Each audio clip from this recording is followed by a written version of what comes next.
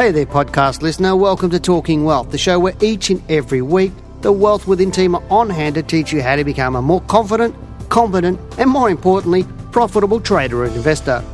For more information, products, services, and detailed show notes, including a transcript for this podcast, head over to wealthwithin.com.au and click on the News and Media tab in the navigation.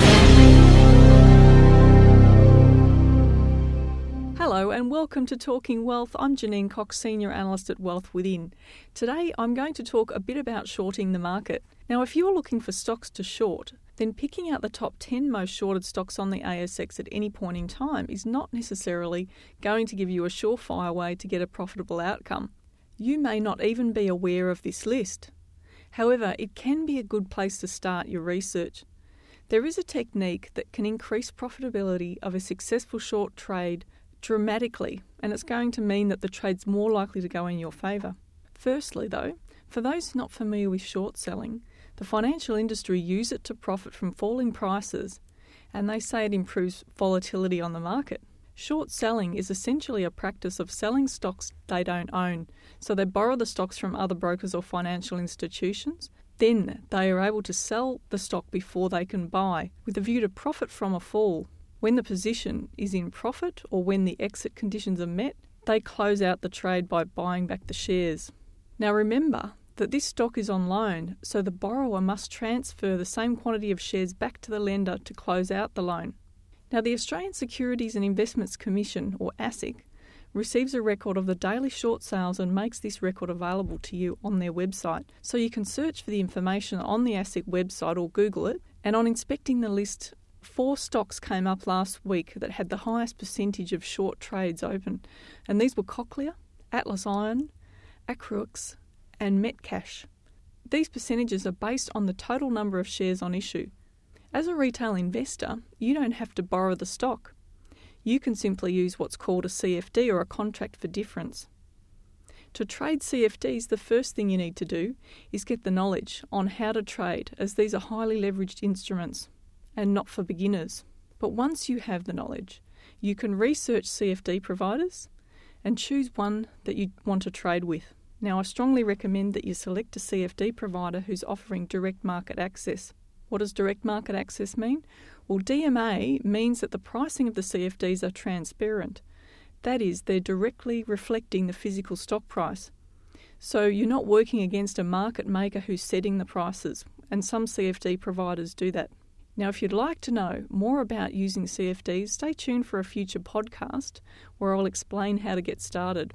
But for now, I want to share with you my thoughts on this short sales list and what a couple of these examples out of the list looked like, and what happened over the last couple of weeks that indicated that whoever was shorting the stock was really taking high risk. In this case, I'll explain why you would not have wanted to be in the short trade and how technical analysis could have prevented a losing position. If you are observing the list of short sales on a regular basis, then I suggest you compare these levels with what the share price is actually doing and make a judgment for yourself as to how you see the stock being affected by the short sales. If you know a little about technical analysis and how to read trends, the probability that you will get the future direction of the share price right increases dramatically in your favour.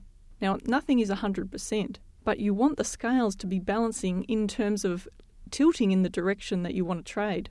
The trend will show whether a stock is more likely to fall in price, turn, or change direction, and whether it's more likely to continue to rise.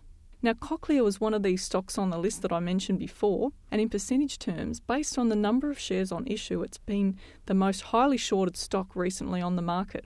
Cochlear makes and distributes implantable devices for the hearing impaired. Now, last week, the company released their financial results, which were down on the previous year, but the share price rose by 11%, and you might be wondering, why is that? Well, the rise occurred because the market saw the result as positive based on the decline in earnings, which had been dramatic in the first half of the financial year. Now, the rise is great news if you're actually holding the stock to profit from a rise, which is otherwise referred to as going long. However, if you were short Cochlear, the rise would have wiped out profit or worse, put your short into a loss. For those with technical analysis under their belts, it was possible to see weeks before this dramatic rise that this was not the time to be shorting the stock. The reason for this is that the short to medium term trend had already turned up weeks before the announcement. For those who were speculating that the announcement would be negative and that the market would sell the stock down, they've been taught a really hard lesson. And they've missed a very important rule, which is to wait for confirmation that the trend had changed or was about to change. Trading against the trend like this is high risk. Remember the saying that the trend is your friend. Always apply this to your trading and you will dramatically lower your risk. Let's look at another example, Atlas Iron. Now this company is an Australian iron ore miner which produces and exports iron from its mines in the Pilbara. The stock confirmed a higher trough this month, which is often an early indication that the trend is likely to change. Now what's a higher trough? This is where a stock's been falling. Prior to this it's made a low and then the stock has risen in price, maybe a couple of weeks, pulled back in price and then moved up again. Now the second low was actually higher than the first one. This is what's called a higher trough and is what you can see on the weekly chart of AGO. Now the recent price rise took out the prior peak, which is often a trigger to exit a short trade and could also, depending on the rules that you've determined, trigger an entry to go long.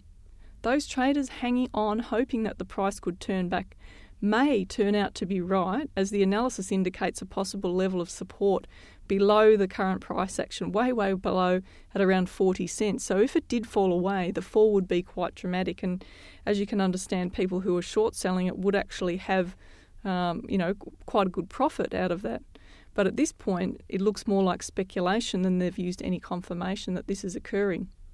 For those who were short selling the recent decline prior to this recent rise, then perhaps they'd be sitting on a nice profit on a short sale, depending on where they actually entered the trade. But if the stock falls back, it really needs to fall back below 60 cents to see a continuation of this fall. And right now, given that we've seen this higher trough and the prior peak as well taken out, which it looks like the stock's bouncing, like a ball bouncing higher up a set of stairs, that's what it looks like when we're talking about higher peaks and higher troughs, could be more likely to rise than fall.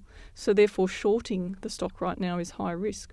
Now, just to give you an idea of the stocks that were on the ASIC list, as I said before, Cochlear was the top one. The percentage of shorts was 17.7%. Atlas Iron, this is for last week, AGO had 15.4%. Acruex was 14.85%. Metcash 12.5%. Myer was on the list at around 12, JB Hi-Fi 12, Monadelphous 12, UGL, News Corp were heading into the 10s, and Paladin was on the list as well. So the list is actually is in alphabetical order when you go on the ASIC website, and you have to scroll through to have a look at which ones have the higher percentage.